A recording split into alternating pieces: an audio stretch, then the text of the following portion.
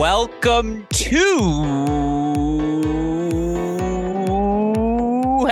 Great Shot. This is the Great Shot Podcast, a Cracked Racquets and Tennis Channel Podcast Network production. My name is Alex Gruskin. On today's show, we've got another edition of The Deciding Point, our weekly breakdown of everything that happens across the Division I college tennis world. Of course, here on Tuesday's show, we break down all the Division I women's action, and boy, do we have so much to discuss on today's show. The 2023 ITA kickoff weekend officially in the books. We know the 16 teams that will be competing in Seattle for the right to be named the 2023 National Indoor Champion. Of course, on the women's side, there were upsets. There were top seeds flexing their muscles. There were consolation results that we have to point to as well. Again, so much action for us to recap. That's what happens when you have 60 teams in play over the course of a 4-day stretch. With all of that said, super producer Daniel Westoff notes to me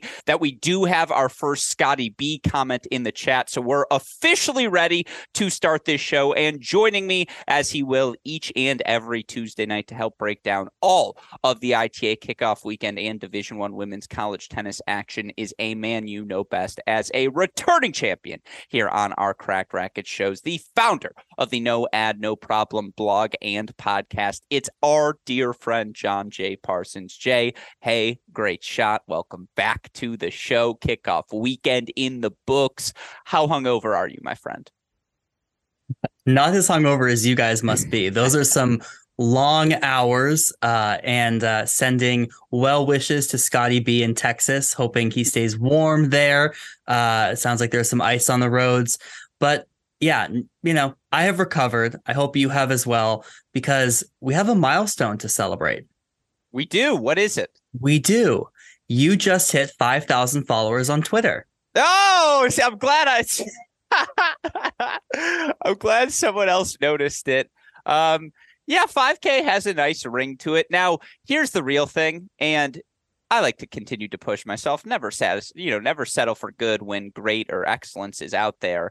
I need that K in the follower count. When it's, 10K or 12K, that's when you know you're legit, is when you have some sort of letter in your follower count. But shout out to the college tennis universe, who has certainly helped us get there. You look at Instagram, Cracked Racquets across the board. Whenever we have the opportunity to do something like broadcast, 16 or 15 different ITA kickoff weekend, kickoff regions throughout the course of 4 days. It was a lot of fun for us. I don't think super producer Daniel Westoff or I will be fully able to open our eyes, honestly, until May, because we've got so many fun things packed and planned here over the course of this college tennis season. But you do bring up Scotty B needing to stay warm in Texas. That's the perfect time for me to bring up a new addition to this show. And those of you who are watching on YouTube will see it. Those of you listening to the podcast may want to go check this out.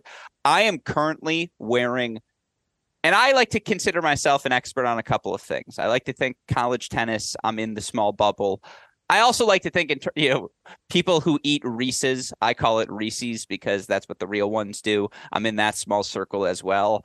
I have worn a lot of hoodies in my day, and I am someone who doesn't like to wear a shirt under the hoodie because I think one shirt is more than enough.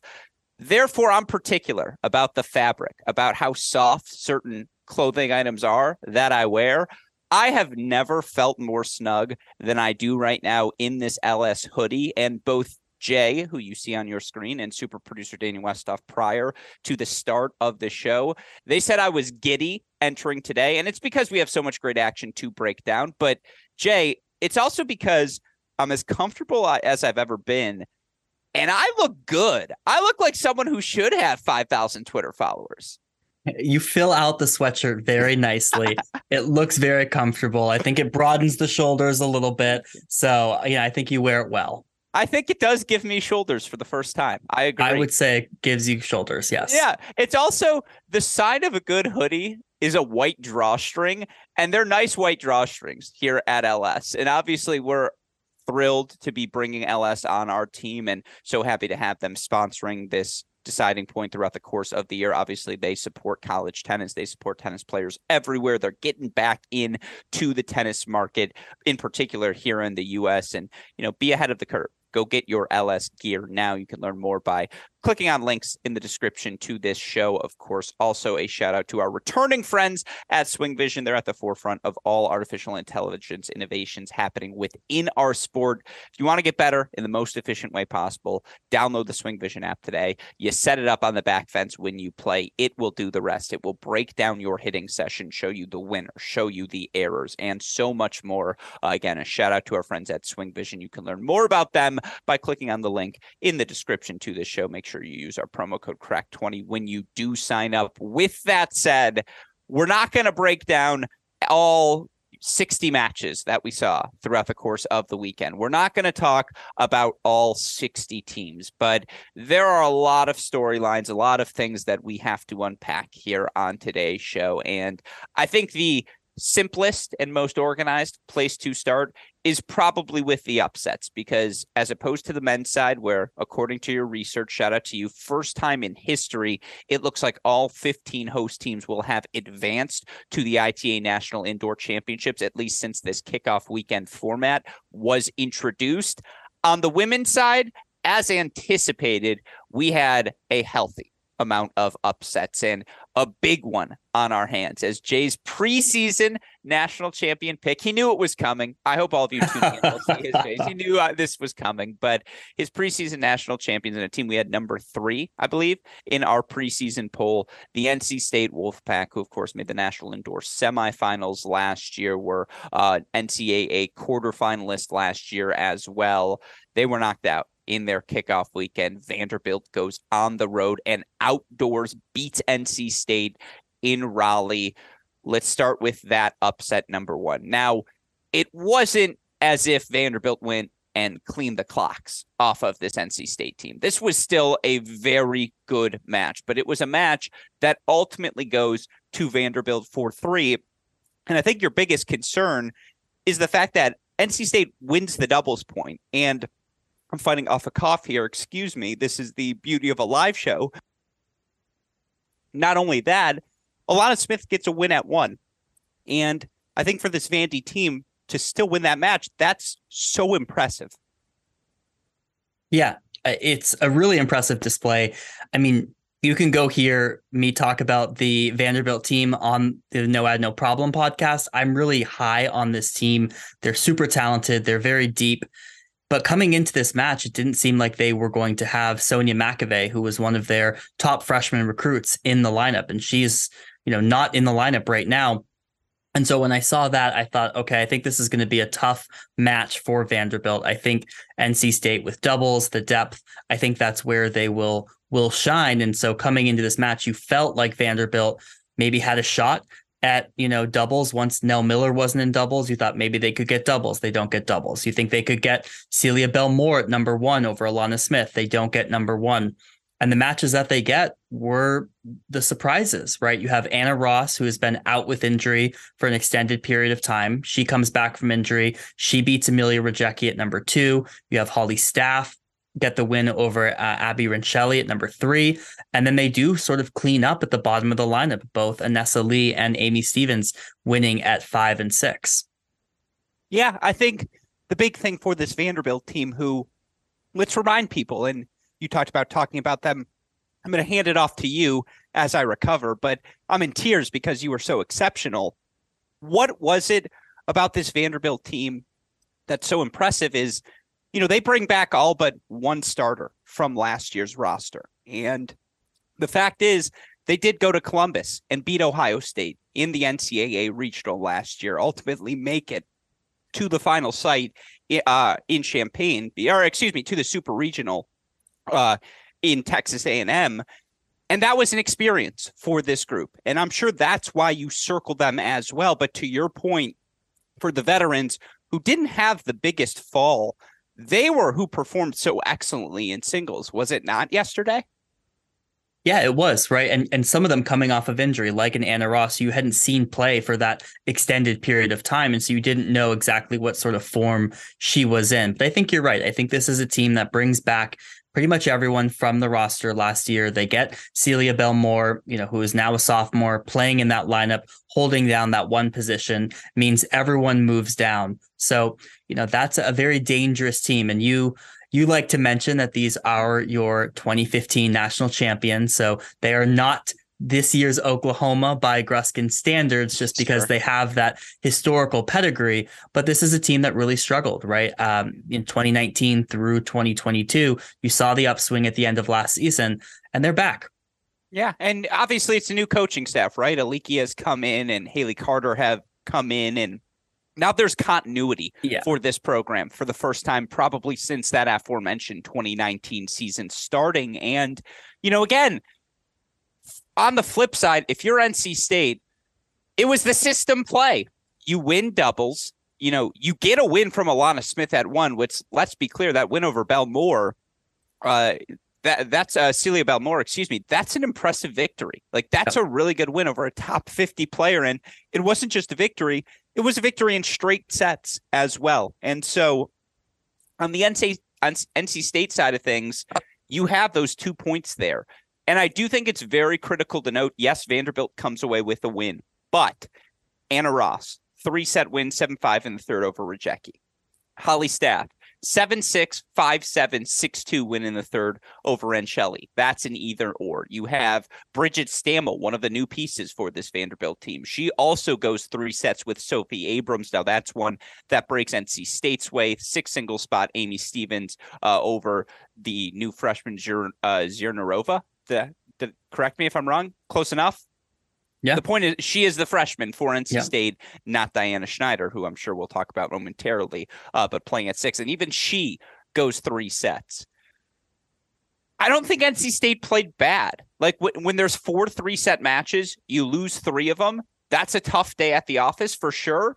But does this, I guess coming out of this, what I'm saying is, all this does for me is raise the ceiling of this Vanderbilt team. I don't know that I necessarily knock NC State that hard for this loss. Oh, I do. Okay, make the case. Yeah, I mean, this is not a good loss. And I did not think Rajecki and Rencheli played well at all. Okay. I thought that was So you didn't have this match for the record, so I didn't get the chance to see it. So talk to me what you saw. Well, I think there were a lot of... I did not see Rajecki playing as aggressive as she normally is. She was not the aggressor in that match. That might be different if that was indoors. That was a surprise to me. And I thought Rencheli really struggled with Holly Staff's slice forehand. That caused a lot of issues for Rencheli, even down the home stretch. That was producing a lot of unforced errors for Rencheli. It wasn't their best tennis, right? And you talk about, yes, these were 3-set matches. Those are matches that typically go NC State's way, right? And they certainly made this very tough down the home stretch. They closed some large leads from Vanderbilt, but ultimately Vanderbilt gets the win. It's also at home. It's a tough loss for NC State. Fair. Would you have played indoors or outdoors?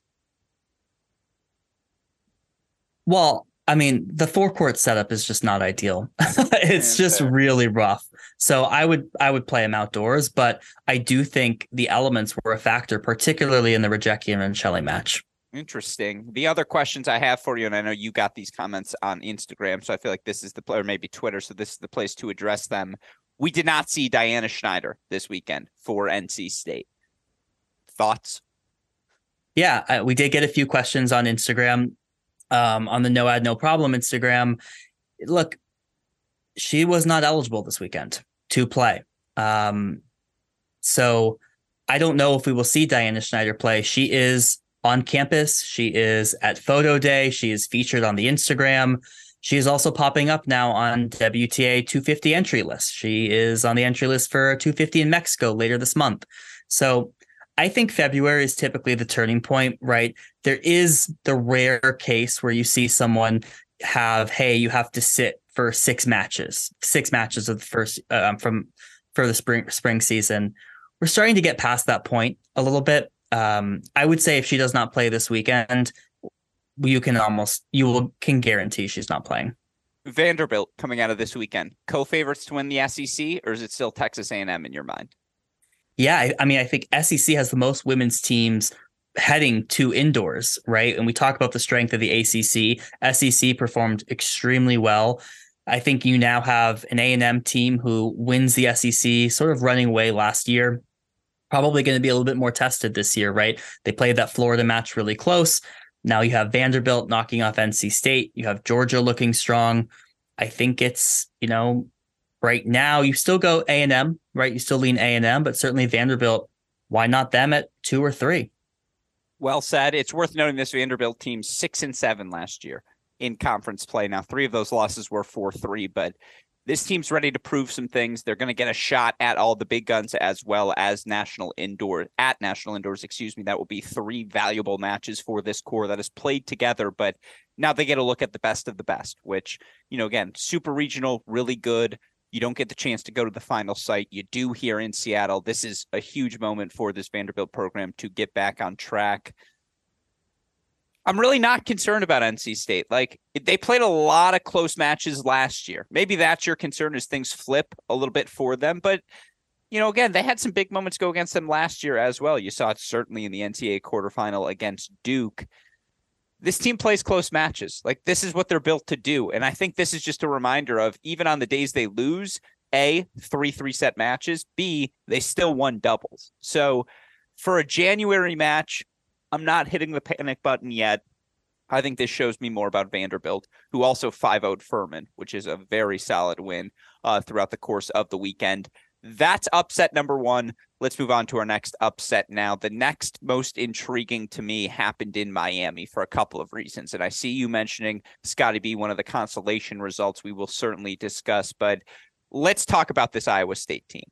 Last year, Cyclones managed to put together a fairly, I would say a pretty impressive resume of results. You look, obviously, I think they won their first ITA regional in program history in the fall, 16-7. Wasn't it NACLO who advanced? Oh, the fall regional. Yeah. Yeah, the fall regional, and, 16-7 overall in the spring. And, this is a team that ultimately gets to the NCAA tournament, loses a tough first round match to South Carolina. But the big thing about this group is they brought back everyone. And certainly you saw the byproduct of that continuity early in the season here. Iowa State, not 1, but 2 4-3 victories on kickoff weekend. 4-3 over UCLA in match number 1, a match where they drop the doubles point, where NACLO drops the number 1 singles position. Then on day number 2, completely different script. 4-3 victory. This time they take doubles. NACLO gets a 3-set win over Alexa Newell. You look for this team. They win undefeated at the number 2 spot over the course of the weekend as well. I think they went undefeated at 4 singles, so 2 big wins there. And again, you look for this Cyclones team. Certainly after Oklahoma has the opening weekend that they did, although we'll talk about them in kickoff a little bit later, why can't this Iowa State team finish no worse than 3rd in the Big 12 this year? When you look with Oklahoma, Oklahoma State, Texas, obviously, I think they're going to consider themselves right in that mix now. I think that's the goal moving forward. And to me, the most impressive thing is not only that they won, but how they did it in different ways, Jay. Yeah, this was the marquee upset for me. I previewed their match with UCLA as it was one of the few top 25 matches in the first round. And you look at this lineup, you mentioned they bring everyone back. This is a lineup that can win at 1 through 6 against pretty much anyone, right? And the way in which they did it with different pieces in both matches. I mean, last year they had to pull out of kickoff weekend because of health reasons. And now a year later, and I honestly think that sort of derailed the season a little bit. I don't think it ended up being the season that they were hoping for. I feel like we were talking about Iowa State at this time last year. They go about 500 in conference play. They lose that match to South Carolina. I think overall it was a fairly disappointing season. So to come back out with sort of this mindset of, hey, we didn't even get to play kickoff weekend last year. We were robbed of that opportunity. They knock off number 18 UCLA, highest win in program history. They come right back around, play number 10 Miami at home, knock them off as well for now their highest ranked win in program history. Look, kickoff weekend delivers such exciting narratives for a lot of these teams that are breaking through, that are not traditional blue bloods, and Iowa State certainly takes that mantle this year. Yeah, very well said. And they're into the national indoors for the first time, I believe, in Yep. program history. And again, I don't know how much NACLO you've watched. To get a win outdoors over Alexa Noel on its surface is always going to be impressive. She's got game. Like I'm telling you, I like her at one going up against the big guns. And then again, you may not recognize some of the names further down the singles lineup in this roster. They don't have that wave of top 50 players that some of the other schools we're going to discuss later on do, but they're all experienced. They all played pretty good tennis last year. They played I remember a really fun 4-3 match for them. I think they dropped against Oklahoma State last year. But again, I went and looked at the Iowa State schedule. And by the way, they dropped a match earlier this year, 5-2 to an Auburn team that, let's be clear, will be at the national indoors. I would not qualify that as a bad loss at all. But looking for this Iowa State team, it's funny. They travel to Texas, they travel to Baylor, they travel to Oklahoma State, and they travel to Oklahoma. That's brutal. Yeah. And that will test the best of the best. But I'll tell you what, those 4 matches I think are consecutive. If they even go 1-3 or 2-2 in those 2 matches, you have a top 16 team, and they're going to get 3 matches against the big guns. And I really what's the difference between them and Auburn? What's the difference between them and Michigan? You have a bunch of teams who are really deep, with a bunch of returners, where we're still trying to figure out who kind of goes where. I like that they get a shot to get in the mix. Yeah, well, you mentioned that, gauntlet during the regular season. That's the beauty of now going to indoors. If you get a match, I mean, Miami's going to be a top 16 team. They might even be in that 10 to 12 range, right? I don't know about UCLA. So that win is going to continue to age very well for them. If they get a win in indoors, you can drop one of those matches on the road. If you get a win, hey, it's 10% bump in your ranking. It's on the road. So, they have the pieces here. We've seen, if they get a win at indoors, we've seen how these early season wins can really catapult teams into the rankings throughout the rest of the season. Yeah, I would also say on that Miami note, they took 5 first sets in singles. They were up first sets on 1 and 2. The 2 clinching matches they lost, the 2 3-set matches there. Look, it's been a while since Noel's been in this environment. And I would say, if you're a Miami fan, patience, right? Because it's one thing to have success in the fall. It's a complete other to have kickoff weekend 3-all, 3-2s, whatever, coming down to you. Yeah, one could argue Alexa Noel's never been in this position, right? Sure. She's never played kickoff weekend at home, right, with that pressure. So, yeah, this is a first time for her. And just a huge credit to the Iowa State team. I think this is one I feel tells me a lot more about Iowa State than it does about Miami. So that's fascinating, because I would put Vanderbilt in a tier of Frisky. I mean, Vanderbilt to me was always in the Michigan, Ohio State tier of next up after that definitive top 10. USC at first was at the top. We'll get there in a little bit. See, Vanderbilt to me, them beating NC State is less of a shock than Iowa State 4-3ing both UCLA and Miami on the road. I agree. Yeah. Which is why you're Vanderbilt beating NC State. I don't think it's that big of a disaster. This is why this is all me to revisit a take of where I think you're wrong. I never said disaster. I thought it was a bad loss, right? Was it a surprise? Well, we play good win, bad loss. Which side would you go there?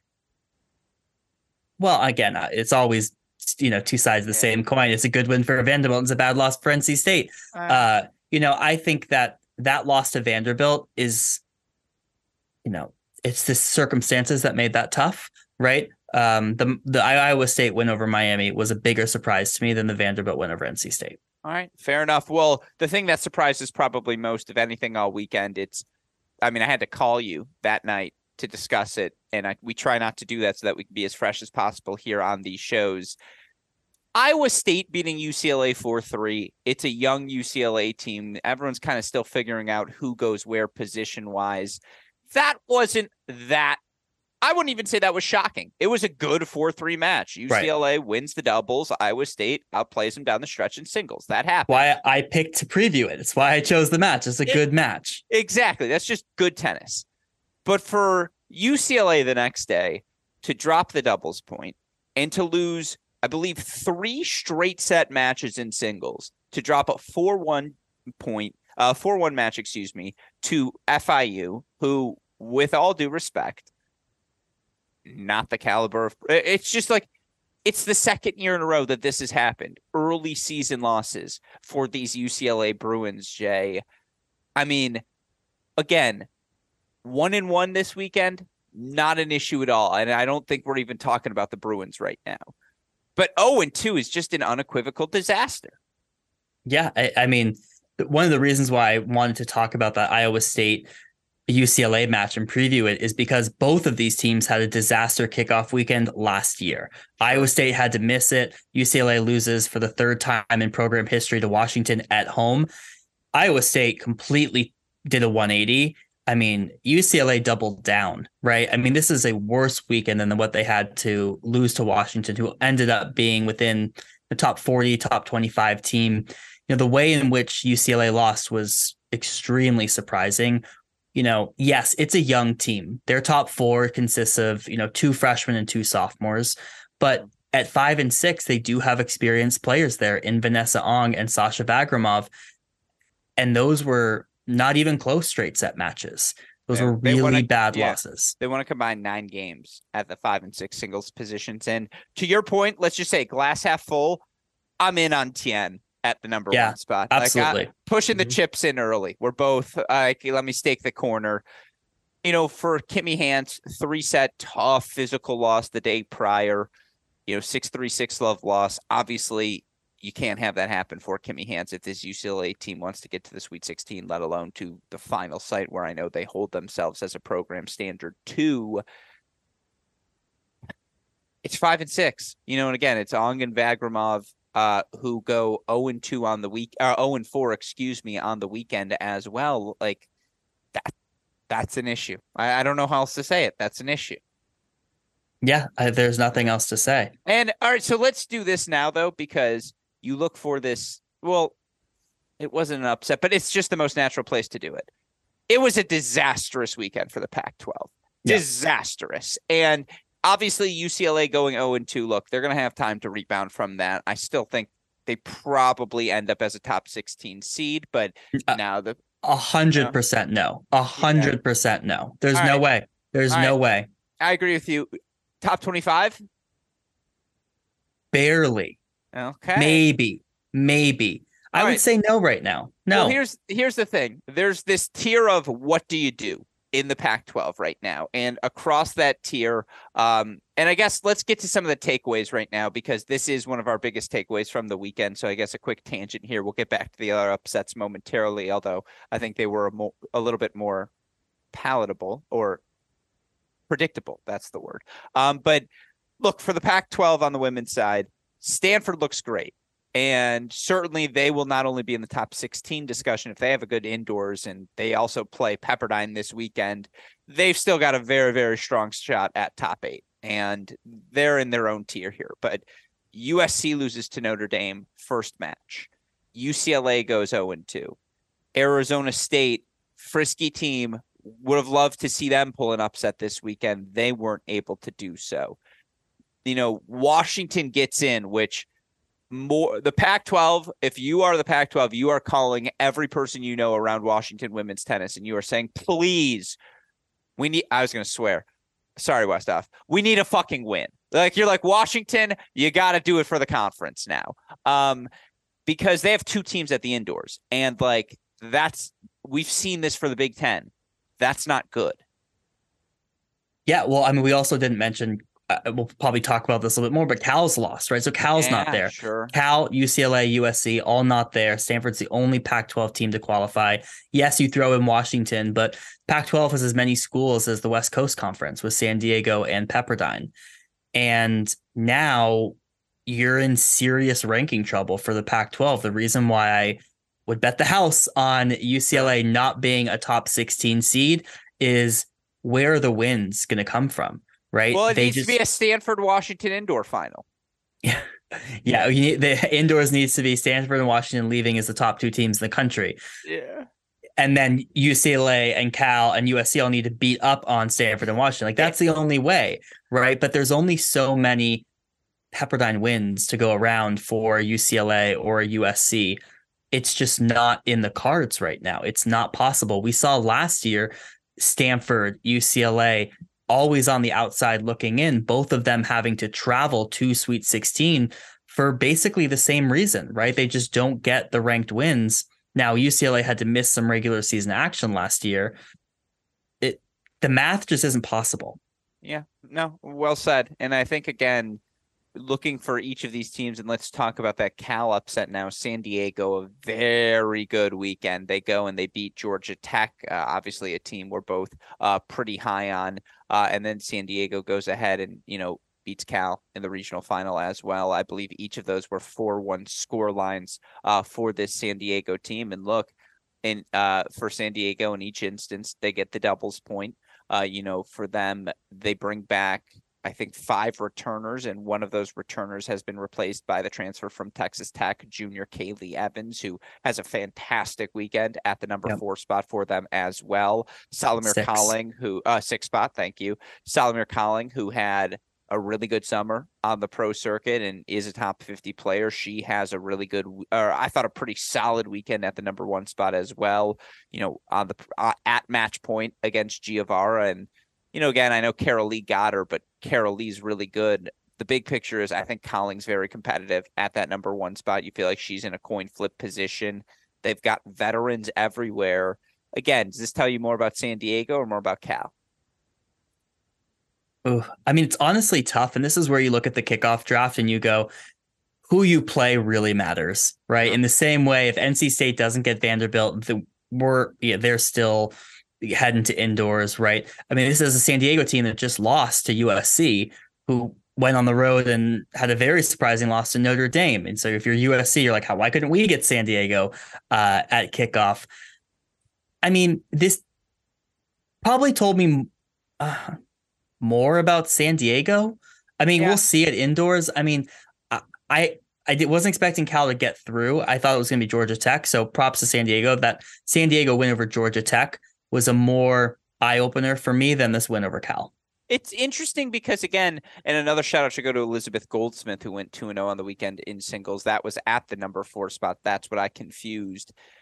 I agree. I just think the San Diego team's in the mix, and this is the byproduct of the COVID era. You look at this roster, there's not a single freshman on it. Everyone has some sort of playing experience, and there is real depth and real institutional knowledge up and down the lineup. And again, they got Georgia Tech, played a really good singles. They got, well, I guess on the Cal side, Wiersholm, you can tell, still nursing a shoulder injury. There were times when she had to serve underhand.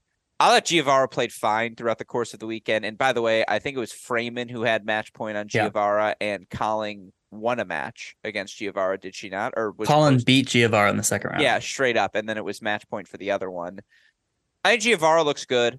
Like, she's a big hitter. She'll have her days. Jess El Sola, I'm all in on. Healthy Wiersholm, I'm all in on. 4, 5, 6 seems like an issue. Yeah, I mean, they've moved Filler Muller up to 4, which I think is going to be tough for her in that position. And I think 5 and 6, I think they're struggling with some injuries.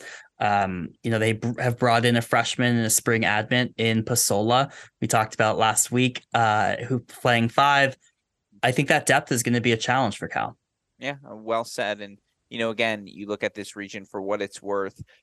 Every match valuable. Cal wins over the win over Princeton, Georgia Tech, the win over Princeton as well. But I didn't hate how Princeton looked this weekend either. Like, I thought they looked top 40. I think they should win the Ivy League for sure. But even if they don't, I think they're going to beat someone this year. I really do. I mean, how much longer do we need to wait? Last season it was like every match, and there was a point where they were like 0-6. Yeah. I mean, would be great to see them get a win. I'm still in, is what I'm going with here, Jay. But all right, last upset we can talk about. And I say upset, it wasn't an upset. It was a really good match. It was just a host team going down, Oklahoma State taking on Michigan. We had that match on our broadcast. Michigan ultimately the 4-2 victory. There were some moments of highway robbery. I believe Oklahoma State was up 4-2 on all 3 doubles courts. Jaden Brown, Kari Miller, the number 2 team in the country, end up taking a 7-5 win. Kari hits this electric down the line pass on match point. Julia Fligner had a high backhand volley on match point, 6-5. She misses it, but Michigan ultimately takes it in the breaker.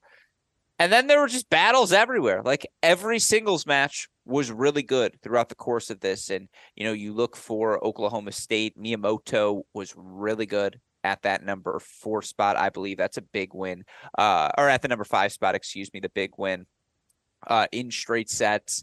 I know Wolfberg played pretty well against Jaden Brown. I don't think it was Jaden's best tennis, but that's credit to the pressure Wolfberg put her under.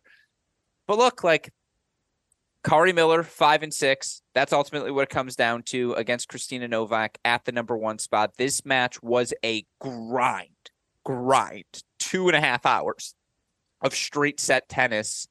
They play again this week. Like, it wouldn't shock me if it's 4-2 the other way, Jay. This was a really good win for Michigan.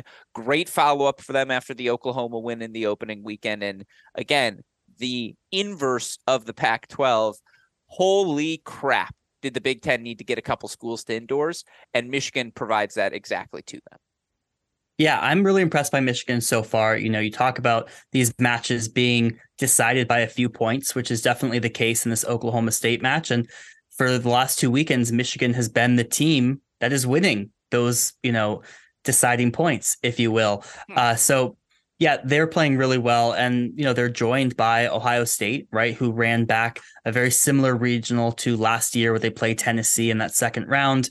A much closer match this time around for Ohio State, who I think Tennessee is better this year than they were last year. They've got a really solid 1-6, but Ohio State comes away with the victory. And now not only, right, do Ohio State and Michigan have the Oklahoma win, right, in their back pocket, they now each get a very solid top 20 type win in Oklahoma State and Tennessee.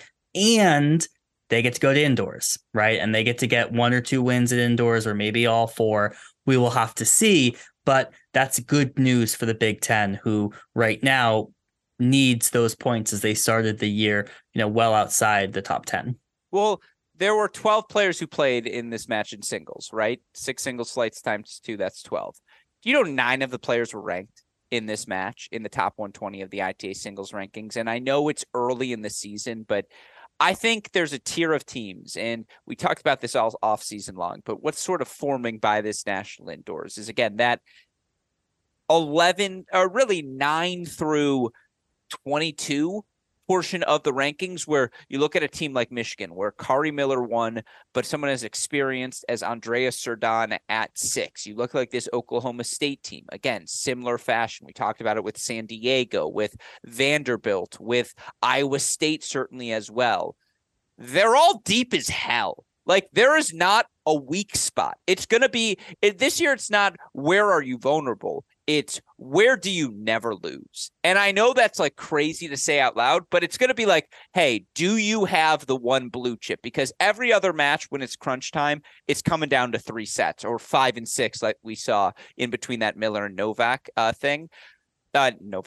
match. I'm worried for our predictions this year, Jay, because pun intended, it's going to come down to deciding points. I really don't see margins between these teams. I don't see weak spots in lineups. So you're going to make predictions this year is what I'm hearing? No, that's why I haven't been. Exactly. That's why I don't need to. I just, again, we talked about the depth. Isn't this matchup the epitome of it?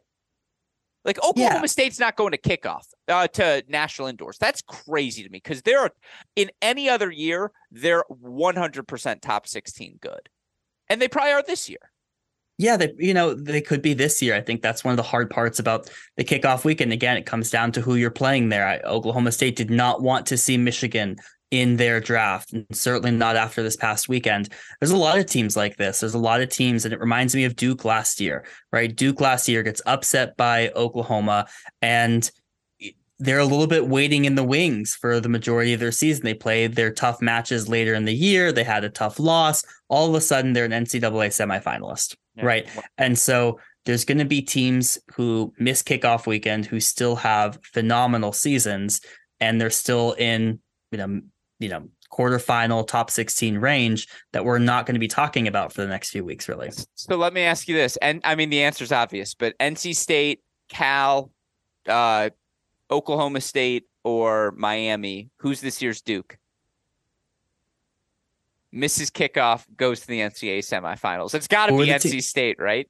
because it's the 4 host teams that lost. It's like, are you this year's Duke? And I think if you're NC State, that's what you're telling yourself is, hey, Vanderbilt's really good. We got time. Yeah, I mean, if it's any of them, it's NC State. Yeah, it's the easy answer there. But by the way, freshman alert. If you haven't watched out, 2 hands on both wings, freshman Lily Jones, who was down match points in the third, fought off from a love 40 deficit for 5-all, who got a 3-set win against Oklahoma as well. She just freaking competes. Like, it's everything you want. This is for your first few matches on the job as a freshman, this sort of pressure. A freshman to get excited about. Keep your eyes on Lily Jones. But again, those are the upsets. 4 host teams going down on the weekend for what it's worth. By the way, Kansas got a 4-0 win over Oregon in their final match. I know that was a team you had your eyes on. Let's move, though, big picture. There were a bunch of other regions, a bunch of other takeaways for us to discuss. Where I want to start, let's power rank our top 3 hosts from the weekend. Jay, I'll start with you. Give me your number 3 first. Ooh, okay. My number 3 is Georgia. Mm-hmm.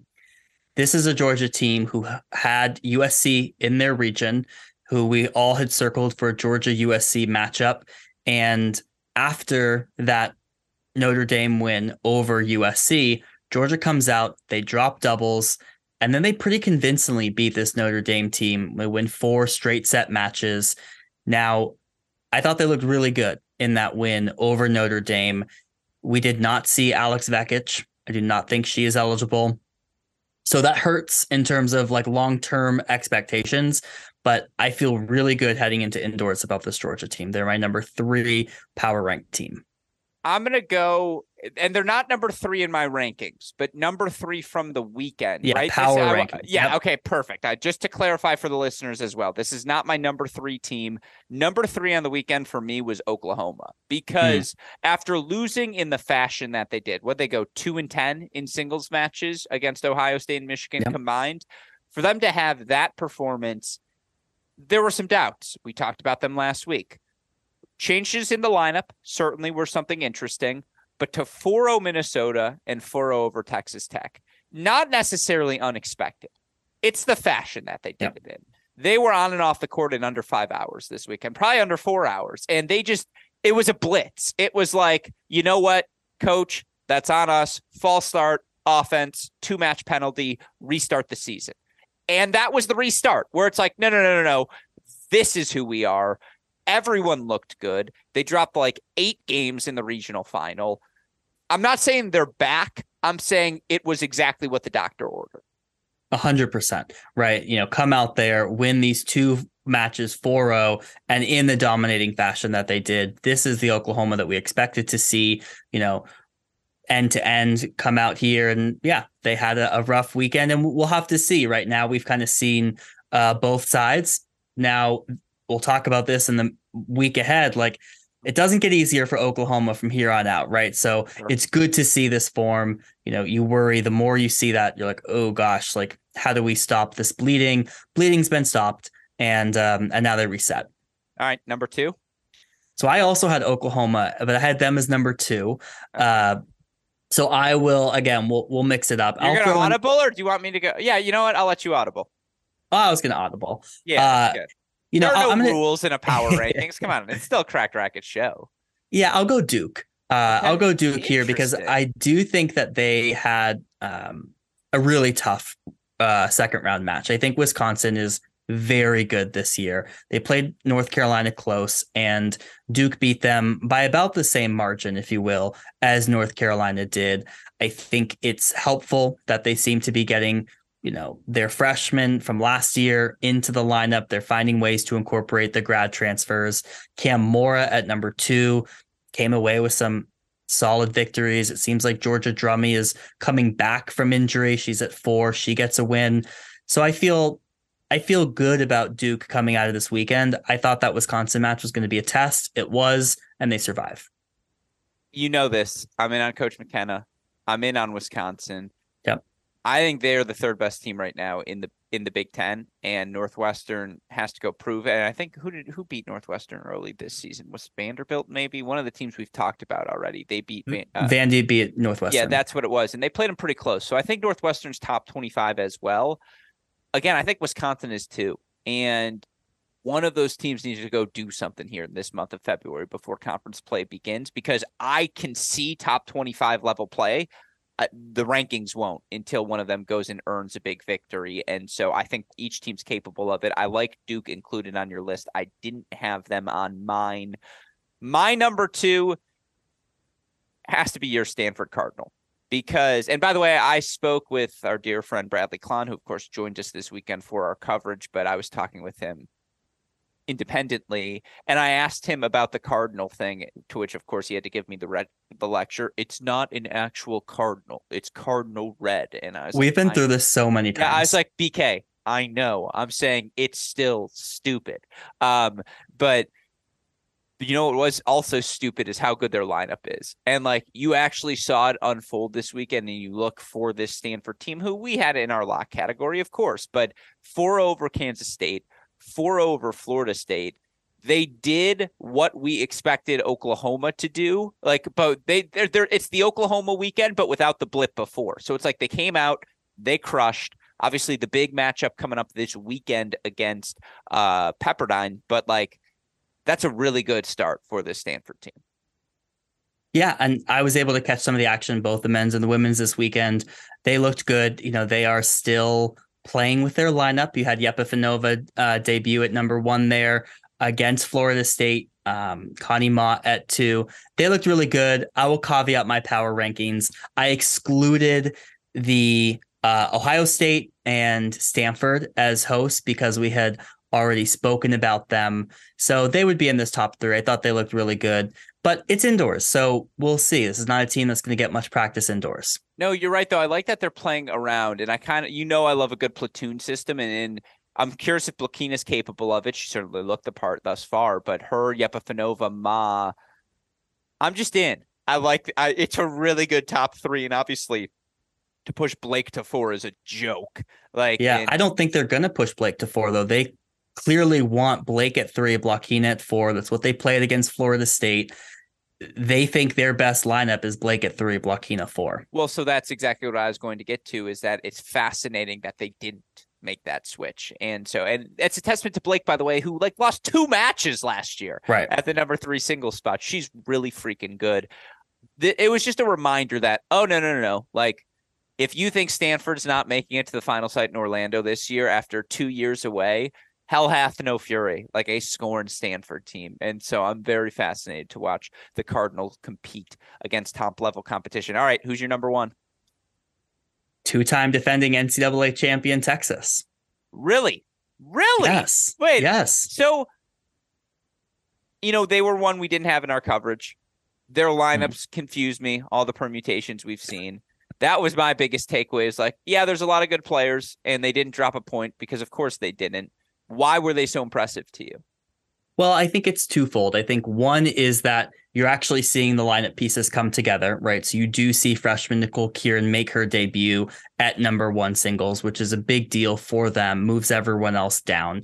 Yes, kind of confusing who's going to play 4 through 6. I think Shavathapon, Zainalova, maybe in that 2-3 spot. Who's 4 through 6? Pretty unclear, but they rolled Baylor. I mean, they win 4-0, yes, but the 3 singles matches that they clinched, they lost 5 games in total. I mean, they completely rolled this Baylor team. I thought they looked really good top to bottom. They have a ton of different pieces, whether they want to play Pachkaleva, they want to play Zane, they want to, move in the other freshman, Rivkin. They've got a lot of pieces. We had only seen this team play against not as tough competition. So to come out kickoff weekend, dominate the way they did, it was the most impressive performance for me on the weekend. Here's the thing. It was a really close doubles point. And you just wonder for Baylor, who obviously sees Texas all the time, how much did that just zap the momentum? You're on the road. You take 6-4 decision at 1, comes down to breakers at 2 and 3, and Texas takes both of them. Now, that's a testament to Texas. But you can tell in singles, Texas takes 6 first sets. 0-0 at 4. Patch Kaleva, just a name to throw out there, 1-2 at 5. Rivkin, the freshman, 1-1 at 6. Hey, they're back. Yeah. Like, it's just, again, new It's faces, really tough. same story. That's a really good Texas performance. And for them, they go 8 deep, right? So they don't need to play Patch Kaleva in every match. They don't need to play Rivkin. They don't need to play Marley Zane. They have options at 4, 5, and 6. They can rotate in and out of that in a lot of ways that these teams can't, which, by the way, super important in indoors when, if you want to go all the way, you got to play 4 straight matches. Mm-hmm. My number one, Pepperdine, because you're making a face. I'm making a face. Wow. So we had them, obviously, on our broadcast. I understand there were some struggles for the Campanas in doubles and, again. And singles. Yeah. And well, I forget whether it was Anna or Carolyn. Anna won. Carolyn. Yeah. Okay. So thank you. A lot of names rolling through my head right now, folks. Here's the thing. You're right. Yes, that was a struggle. But let's be clear. No Tim Chiwat this weekend in singles, which I think matters. And B, the pieces we did see. Chen looks amazing. Brodus looks amazing. Czar looks amazing. Redelic is exactly what we thought she'd be, which is just a damn good piece wherever she's playing. If it's somehow in the 4 through 6 positions in your lineup, she's just like, again, it's going to take 2 hours to beat Nikki Redelic. And it's just like, the super team we thought they had last year, where it would just be like, yeah, again, maybe it's a little thin, but you just know there are superstars everywhere. Chen is that superstar. Brodus is that superstar. Czar is that superstar. And like, again, not to slight Nikki Redelic here, who was really good this weekend as well. Like, to quote, who is it? What's the, oh my God. I can see his face. They are who we thought they were. The former Dennis, not Dennis Allen. It was I forget who it was, but hopefully you know the football reference I'm making. And it's just like Pepperdine was what we thought they might be, which is that, look, bottom of the lineup is what it is, but you got to go through some superstars, and the superstars looked super. Yeah, but you need more than 3.5 players to win the match. I mean, I feel not as good about Pepperdine after this weekend than I did last weekend. And I feel like I'm having to play the negative role, which I hate doing here. But no, please do rein me in, because Pepperdine remains our biggest mistake. Well, it might be yours this season, too. By the way, yeah, and producer Daniel Westhoff, Dennis Green. I knew it was a Dennis. I had forgotten the last name. Dennis Green, the football coach. They are who we thought they were. Yeah, I never heard that name in my life. That wasn't coming out of my mouth. Look, where's Tim Chiwat, right? She doesn't play. It's a big piece missing. It's a team that has 7 players, right? So you don't see action from Tim Chiwat. So you're at 6, right? Carolyn Campagna, I thought, not only did the Campagna struggle in doubles, she really struggled in singles, right? And that's a player that you expect should be one of these locks at 5, in the bottom of the lineup, coming over from playing 1 at Wake Forest. I thought Nikki Redelic played very well, moving up to 4. We haven't seen her at 4 much in this Pepperdine lineup, but 5 and 6, I still have a lot of questions about. From a power ranking perspective, it certainly was not Pepperdine that I felt, we know how good those top 3 are. They have a top 3 that compete with any single team in the country, but it's going to take a little bit more than that. As doubles as well, you feel good. You feel great about number 1 doubles with Chen and Brodus. Got to find other pieces. I don't know. I kind of like the teams we saw this weekend. Like, I thought they had some success. And let's be clear. Sorry, go ahead. The Campana's not their best weekend. You're right, but we know what they're capable of. Don't they get the pedigree nod? Yeah, but that's my concern, right? Particularly these 5th years that come to Pepperdine. We saw this last year, and they underwhelm. Right. And so I get concerned when we start to see signs of that early in the season, that this could just be all downhill. We don't see Tim Chiwat. Carolyn Campagna is struggling. But let's be clear. We saw Tim Chiwat in Vegas. And Coach Per Nilsson came on our stream afterward and said, look, we were dealing with some injuries, so we didn't have everyone this weekend, which is, again, the fear in the pit of every stomach of every Pepperdine fan. Right. So that's confirming the fear, right? It's not like they just wanted to not play her. But they still won 4-0-4-0. again, the draws kickoff weekend really, help. And look, this is a team that's going to win 4-0 against a lot of teams because they'll probably find a way to sneak dubs. And 1-3 is going to be better than anyone's 1-3 outside of, these top 10 teams that we're talking about. Yeah, I'm just saying the superstars look super. Like, it's just like Chen killed, Brodus killed. Like, Czar was in winning positions. They are as good as we thought they were. And I know there's a lot of teams with strong top end talent, but like outside of, I'll say it, North Carolina, I'll take Pepperdine's top 3. Like, I'd like to see the Stanford battle, and we get to see it this weekend. But I'm taking the experience of that Pepperdine top 3 because, again, NCAA quarterfinalists last year, National Indoor semifinalists last year, all of those players have played more big matches than I think the Stanford team has collectively. Although Duke's in the conversation. There's a lot of teams in the conversation. Yeah. But again, with that said, let's quickly go through some of the other regions we didn't get the chance to chat on, and we'll rapid fire through. Virginia, thoughts? I mean, no Sarah Hamner for South Carolina, so that makes that match a little easier for Virginia. Virginia's got to figure out the lineup. I'm not sure who's going to be playing one. Right now they have Julia Adams. They survive. It could be a tough indoors for Virginia. Well said. Good win for South Carolina to beat Northwestern, given the circumstances. Yes. Georgia region, you brought up Georgia. They looked better. But the story is Notre Dame beating USC 4-3, right? Like, that's something we got to discuss here. Thoughts on the Georgia region? Well, that was that was like what, we're talking about an upset-filled kickoff weekend. That Notre Dame USC match was one of like the first ones of kickoff weekend. It was like, oh my gosh, like we're in for a weekend. Mm-hmm. Yeah. I mean, Notre Dame, this is a team that is sneaky good, right? They took 5 first sets off North Carolina last year, indoors at home. But I did not see this coming. I think the most shocking thing for the USC is that they did not get a single win in singles from any returner. The only wins that they got were in freshman Maddie Sieg and Charney. They pulled Naomi Chung after doubles. She did not play singles. I don't know if she's still dealing with injuries. Really shocking loss for USC, who, again, the one bright side of their year last year was kickoff weekend. And fortunes turned this year. Maybe then it'll be the reverse fortune. This time it'll be the end of the season where the Trojans peak. Look, I said it. This Notre Dame team has depth. They've brought in multiple 5-star recruits in each of their last 3 recruiting classes. I happen to be a huge fan of head coach Allison Silverio. You're not going to find a lot of head coaches that I'm not a huge fan of, but I just believe in her. I really do, and you can tell players are buying in. There's a lot of experience on the roster. Westhoff sent me something funny that I'm not even going to say back out loud. Westhoff saying he doesn't like me, so there's an easy one there. Or, the dislike there. He's like, you don't, again. Anyways, funny Westhoff. Look, I like it. It was a really good win for Notre Dame.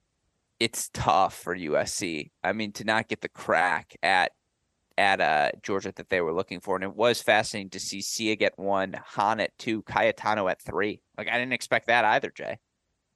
I don't think we did see that. I thought we saw that in the first match against Notre Dame. Am I wrong here? I saw a match. Cayetano, or no, you know what? That was the match before where they beat San Diego, where Cayetano played 3. You're right. I'm goofing there. Yeah, it's tough. It's a tough loss. Again, it's a big win for Notre Dame, who also will be in the ACC and will have plenty of opportunities for ranked wins. And now it's not just the headline names in the ACC. Obviously, we know Virginia, NC State, Duke, and obviously UNC, what they'll bring, but Georgia Tech and Notre Dame. And, again, the list goes on and on. This ACC conference, once again, reloaded. We saw that in Georgia. You already brought up the Bulldogs earlier, so we'll move on. Auburn. 4-2 win over UCSB, 4-1 win over UCF. They dropped the doubles point against UCSB, despite the fact that UCSB had to abandon the number 3 spot. That's why I thought their response in what was a final chopped up by rain delays, but they were so much better in match number 2 than they were in match number 1 was my big takeaway for Auburn first. And then, look, I think Ansari, Arsenault are ready for those top 2 spots. I really liked their freshmen, who I believe each, if not one of them, are currently ranked.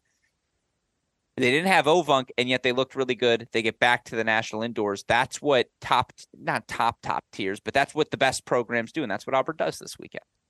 Yeah, look, they have, ranking wise, one of the toughest regional, right, to get out of a region with Arizona State, UCF. They ran it back from last year. Auburn is starting a lot of freshmen, right? DJ Bennett at number 3, two others, Okatori I think she was playing 4 or 5. So they've got inexperience there, right? And this is a great test and a good, now they'll advance to indoors, right? And they'll get to face those matches, get more experience in what will be a tough SEC schedule. They survived in advance in a way that some other teams didn't. Very well said. Well, let's move on to our last two. Ohio State, twofold. I think this Tennessee team belongs in that Michigan, Oklahoma State, San Diego tier of just like 6 players up and down the lineup. They can all play. And on any different day, they're going to find different ways to 4 points against you. That said, for this Ohio State team, if Irina Kontos is really playing 3, if Shelly Baryzniak is really going to be this player in her sophomore years, the angles she's able to generate, she just worked both of her opponents throughout the course of the weekend. Did she beat Kari or did she beat Jaden at the Michigan Invitational? She beat one of them, I'm pretty sure, at the start of the year in that early Invitational. The Buckeyes are so deep. Like, they really are. Like, and I think it's Marzal at 6 again this year. She looks much more like her 2021 self. Like, she was striking the forehand so confidently this weekend. Tennessee's good. Ohio State might be very good, Jay. Yeah, I mean, I think they're pushing that, top 12, top 10, argument right now, particularly indoors, right, where they look really good. I mean, look, you have an experienced, Coley Allen at 4, Marzal at 6, Baryzniak finally factoring into the lineup. I think there were high hopes for her as a recruit. She's rolling through some of these matches. And, Sydney Ratliff, we've talked about in the fall, really made a sophomore surge. So they've got a lot of pieces. They've got pieces in doubles, Boulay, Allen, all of these factors that we've seen before. I feel like this is still just like this Ohio State train is just really humming. Yeah, very well said. Ratliff's the real deal. She had an overhead she missed on set point that was a game point in that first set against Tennessee. That just kind of felt like the turning point in that match, but ball just explodes off of her racket. Boulay working her way back to health. Again, you could tell Coley Allen, though, at 5, she's just going to be out there grinding. You're going to get at least 2.5 hours out of her. That said, I really like this Tennessee team. Like, Kutzer was right there with Kontos. And again, Mertena, Adeshina, just all the different pieces. They're solid. They're top 25 good. If they can get an upset or two, beat a Vandy, beat a Georgia in the SEC season, and Texas A&M, just one of them, maybe you can sneak your way into the top 16. But they're going to be in the mix. By the way, because this was one of our other takeaways on the Big Ten, if you're in the Big Ten Conference, you are praying that Ohio State and Michigan not only each win 2 matches, but that they're both on the other side of the draw from one another. Because the worst case scenario is that they play and that it squanders one of your shots at another top 16 team. So that's something else to pray for, not just because the rivals will see each other enough during the regular season, but like, you want them to play different foes as well. Sink the tentacles into all the conferences. Well, that's the beauty of both kickoff weekend and indoors, right? Is the ability to play teams from all sorts of different conferences. And one of the things I really do like about indoors for the women, which they do not do for the men, is that they do not seed 9 through 16. So they will intentionally avoid a Michigan, Ohio State first round matchup. Now, after that, the cards fall where they fall, but that's a beautiful thing. If you're going to indoors, you're guaranteed to play a team first round that's not on your schedule right now. Yeah, love that. Love that about this event. And again, I think each of these teams enter with expectations. Let's go get 2 wins. Let's get to the quarterfinals. And so that's going to be really fun. Last region, Texas A&M, who were your final qualifiers on the women's side, 4-0 over FAU, and then the 4-2 win over conference foes Florida. 2 advances was a match played indoors at Baylor. Ultimately, due to weather, A&M taking the doubles point. Stoyana gets a win at 1. Stein. We were corrected, right? That was Brant Stein. Yeah, it is Stein with the win at 2, and then Ewing with the win at 3 in straight sets as well. Now, for what it's worth, Florida got a win at 6. Dahlstrom also got a good win over Goldsmith. I think that has more to do with Dahlstrom than it does Goldsmith. And indoors. Yeah, exactly. I think Goldsmith only loses matches indoors. Kupras was solid at 5, forcing 3 sets, but we see here this A&M team, they've got one of those top 3, right? So they flex their gun up there. It is interesting to see Goldsmiths at the 4. They're going with the freshman Kupras at 5. I expect they'll play around with their 6 all year long because I do have a couple of options. They'll also have the luxury to do that. But again, another win for Texas A&M. They've lost 2 matches since the start of last season. Yeah, and thankfully it was looking like for a while there, they might not even play this regional, and Texas A&M would advance without even playing. So I'm glad they were able to get these matches in. Texas A&M will appreciate that from a ranking perspective. But, this was a tough match against 2 teams who know each other. I was surprised by some of the results in 4 through 6. But again, that top 3 for Texas A&M can compete with anyone. I think you're right. They're going to play around with some of those options at 6, and we'll have to see kind of where things fall come indoors. But look, this is a really solid, really deep Texas A&M team. Well, I think that's the glass half full for Florida, is that new faces like Gallus and De Oliveira, Vieira, yeah, that was right. Shout out to you. And Sayaseva. Yeah. Yeah, they all played well. Like, they all played competitively. And for Sayaseva to have to go on the road against Ewing in this environment, again, tough spot for the freshmen there. But they competed at the bottom of the lineup. And depth is what separates the good from the average. And in this instance, they did have the depth to certainly be in that top 25, top 16 mix. And by the way, they're rooting for Auburn. They're rooting for A&M. They're rooting for Georgia. They're rooting for Vanderbilt. Got a lot of teams to root for. Yeah, exactly. They'll be rooting for the SEC to get some big wins because Florida's going to obviously see all of them in conference play. But with that said, 15 regions up, 15 regions down. That's how we got to our final field here at the 2023 National Indoors. And Westoff, let's bring that graphic up on our screen quickly. The recap, your 16 teams who will be competing in Seattle 2 weeks from today. It starts, of course, you look overall. Can we get the other one, the women's indoor events? We'll get to that momentarily, Westoff. But you look at your 15 teams qualifying this weekend. Again, you had Texas, Iowa State, Pepperdine, Virginia, Georgia, Stanford, Duke, North Carolina, Auburn, San Diego, Vanderbilt, A&M, Michigan, Ohio State, and Oklahoma. They'll be joined by Washington to round out the field in Seattle. Jay, that's a really good field. Like, I got no ifs, ands, or buts about it. That it feels like, again, yes, Oklahoma State would be in this mix. Miami, NC State, they're teams that would be in this mix. But let's organize our tiers, and I feel like we're going to get the chance to do that. Yeah, look, it's a fun mix. It's some new faces, it's some old faces. It's some, like Stanford wasn't there last year. These are, it's a whole new vibe. So I'm looking forward to this. It's a fairly even across the conferences. So there's a lot of so much of this will determine rankings, right, moving forward. We've called the National Indoors the last 3 years, or at least I have here at Cracked. I've been a part of it. It's the first time Vanderbilt's been a part of it during my run. And wow. That's shocking to me. I see the V on the screen and I'm like, Villanova. And then it's like, no, that's obviously Vanderbilt. Yeah, I'm excited. We get the Blue Bloods. We get the New Bloods, Iowa State, Michigan. New Bloods. Yeah, exactly. Michigan back in the mix as well. San Diego. Let's roll. It's going to be a really fun event. We are excited to see all of you in Seattle. We will have coverage from day 1 to the final ball on our Cracked Racquets YouTube channel, of course. With that said, now that we have the kickoff weekend in the books, it's time to unveil our first edition of our Cracked Racquets Top 10, which, of course, we will offer each and every week. For what it's worth, it is myself, John Parsons, Chris Halioris, and a couple of others who will remain behind the scenes until they give me approval otherwise. But we do have a wider a wider array of opinions in our Cracked Rackets poll here this year. And with that said, Westoff, give me our Cracked Rackets top 10. I haven't seen Jay's. He hasn't seen mine. Neither of us have seen Chris's top 10 either. As of right now, you look at our Cracked Rackets top 10 things, maybe getting a little bit funky. At the number 1 spot,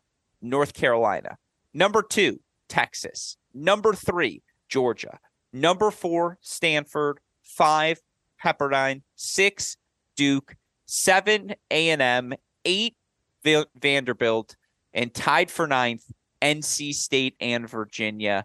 Jay, now that you see it all, what shocks you most? Well, I think the top 3, and I'll compare to what I have, and top 3 is what I have. 4 through 7 are all the 4 through 7 teams that I have. I'm surprised. I guess the one surprise, is not having Michigan in this top 10. I have Michigan as a top 8 team. I think their resume with wins over Oklahoma, over Oklahoma State is one of the most impressive resumes that we have thus far. So I'm surprised about that. I did not have Michigan in my top 10. I actually think I was the only one of us who didn't have Michigan. The reason for that is I didn't want to penalize NC State for losing to a Vanderbilt team that you alluded to before the start of the season. And we had we were sniffing around about that we knew was going to be pretty good, and that this NC State team didn't have Schneider, again, still looking to find their bearings here this year. I didn't want to penalize them too much. I also just think Ohio State's wins over Tennessee and the fashion they beat Oklahoma in is just ever so slightly more impressive than Michigan beating Oklahoma State, although that win was on the road, and they beat Oklahoma at home as well. You could flip a coin. It's a tie. I would have them, Virginia, Ohio State, Texas A&M, who gets a good win over Florida, but is it that much more impressive than anything Michigan's done? Maybe not. Like, they're all in the same tier for me. The biggest difference I'm clearly seeing, I'm really high on Pepperdine and Stanford. I'll just say it. They were my 2 and 3 coming out of the week because from an eye test perspective, they were the 2 best teams I thought we saw on our Cracked Rackets broadcast.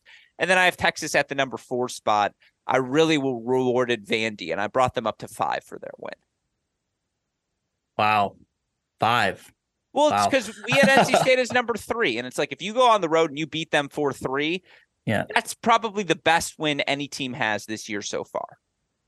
Okay, so Michigan beating number 4 Oklahoma at home, you must devalue that significantly because it's a home match. Well, we have it a week later as well, because not only did Oklahoma lose that match, they lost to Ohio State that weekend as well. And so, again, I think the road win for Vandy to go on the road and win that match 4-3 after losing doubles, 3 set wins. That's my most impressive victory. I really rewarded Vanderbilt, and then I really rewarded the eye test with Pepperdine and Stanford. Yeah, and what's interesting, I would like to go on the record here. Okay. You have Texas A&M, let the record reflect, at number 10. Okay. Chris has them at number 9. I have them at 5. Do you think that Florida one was that good? I have them at 4. Sorry, I have them at 4. Okay. No, the Florida win wasn't that good, right?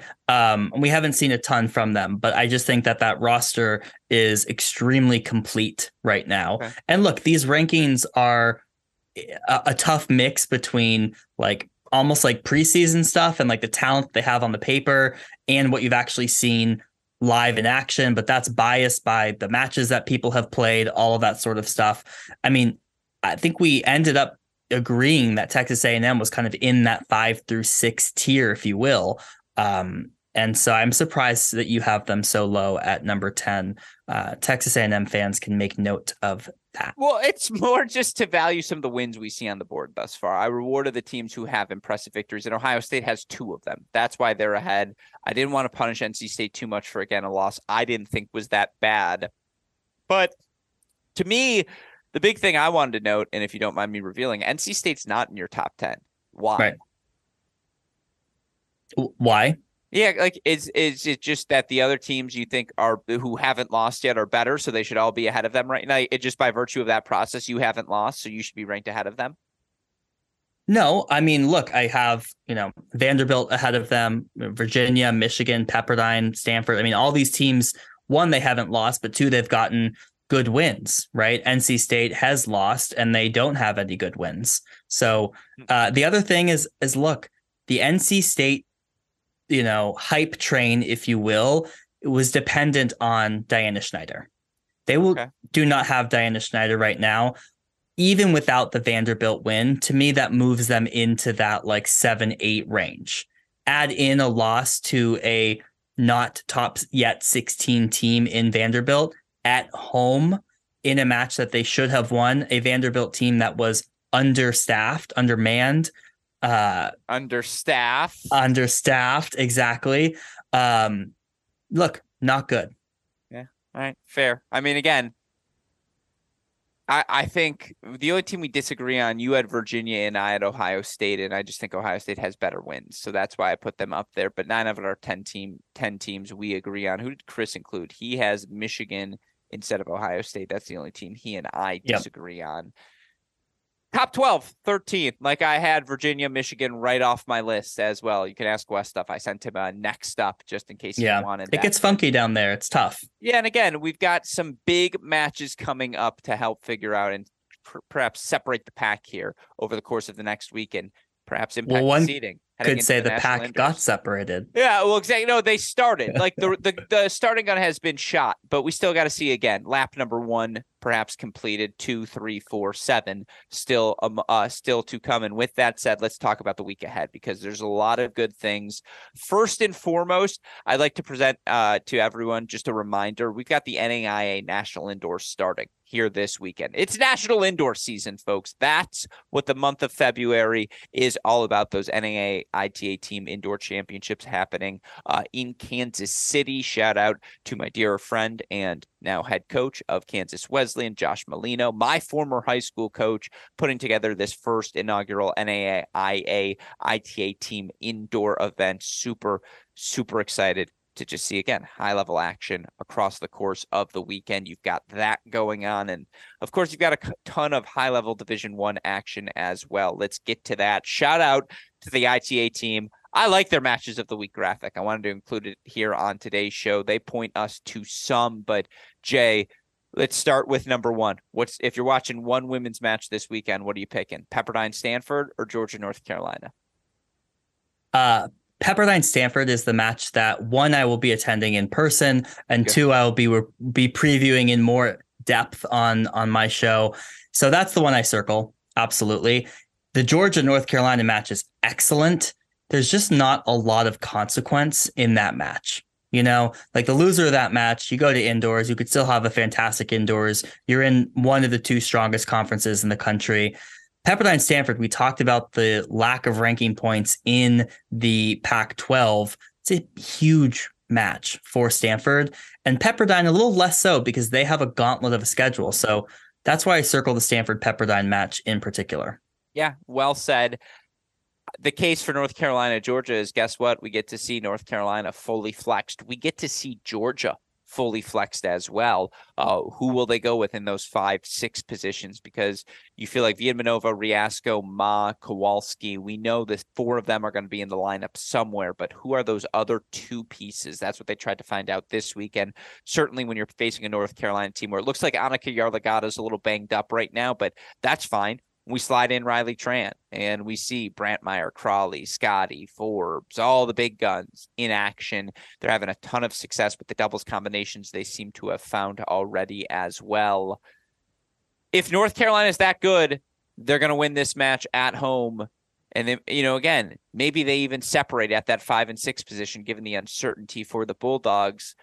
That said, we say everyone's good this year. And if that theory holds true, then North Carolina shouldn't win this match 4-0.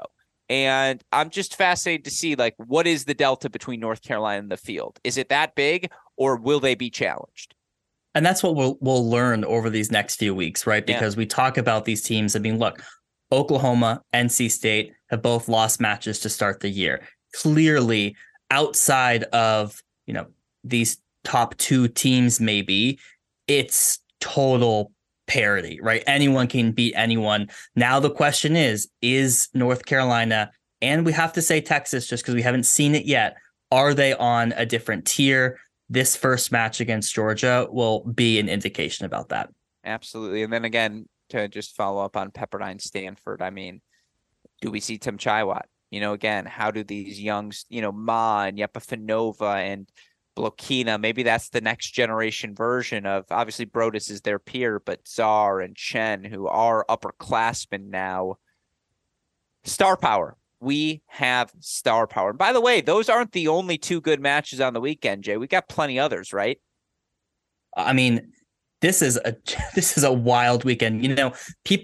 Coaches like to wait until after kickoff weekend, I think, to schedule these like really tough matches preparing for indoors, because one, you don't know what's going to happen at kickoff weekend. You don't know what these lineups are at these schools. Like, you want to know what you're getting yourselves into. Everyone is now jumping in, diving in. I mean, so we talk about Pepperdine. They're also playing Cal, right? You talked about the repeat of the Oklahoma State match at Michigan. They're also at Ohio State, right? All of these teams that we think are maybe in a similar tier. We'll see if anyone breaks away in that weekend.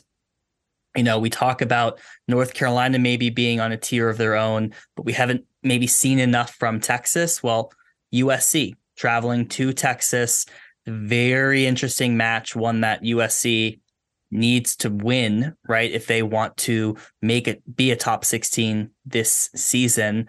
And then again, NC State, turns right back around. They'll face Oklahoma on Saturday, followed by Tennessee.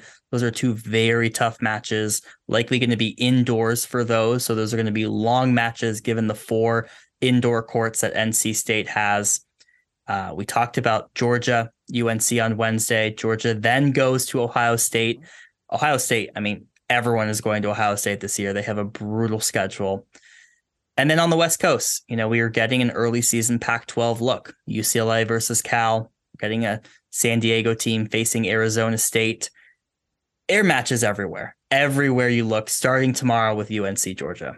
It's going to be a heck of a weekend, folks. It doesn't stop just because the ITA kickoff weekend is over. It's safe to say the 2023 college tennis season is officially underway. And of course, we'll be here each and every week, Tuesday, 9 p.m. Eastern time, to break down all the Division I women's college tennis action. With that said, John Parsons, 2 for 2, under an hour and a half in our first 2 episodes.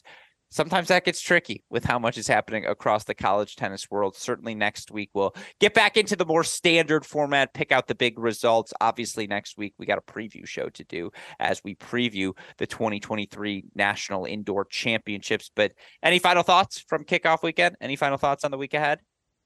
Over under 5,000 followers you have on Twitter right now. Under. You wouldn't have said it if I didn't slide under. I didn't look, actually, but no, I don't have any final thoughts. I mean, look, this is an exciting weekend. This is when the action starts. I mean, next week alone, we got to recap these matches. We got to preview indoors. It's a busy time. Look at the screen, folks. What does it say? You can't see it because it's green screened out, but it says 5,000 still. 5,000 exactly. We're holding steady for now, Jay. Holding steady. But yeah, it's going to be an exciting weekend. Buckle the seatbelts, folks, and grab those snacks because the college tennis season is officially underway. With that said, of course, shout out to the people who allow us to recap all the fun action week in, week out. Of course, a massive thank you to our friends at LS. Again, I have shoulders now, and that's courtesy to the fantastic fabric offered by the LS team. Learn more by clicking on the link in the description to this show. Similarly, if you want anything to do with the artificial intelligence technology available now in tennis, turn to the Swing Vision app, learn more, click on link in episode description. With that said, shout out as always to our super producer, Daniel Westoff, doing 27 different things each and every day, yet still has time to make this all happen. With that said, for the fantastic John J. Parsons, our friends at LS and Swing Vision, our super producer, Daniel Westoff, and all of us here at both Cracked Racquets and the Tennis Channel Podcast Network, I'm your host, Alex Gruskin. Jay, what do we tell our listeners? Hey, great shot. We will see you all tomorrow night to recap the men's show. Thank you very much.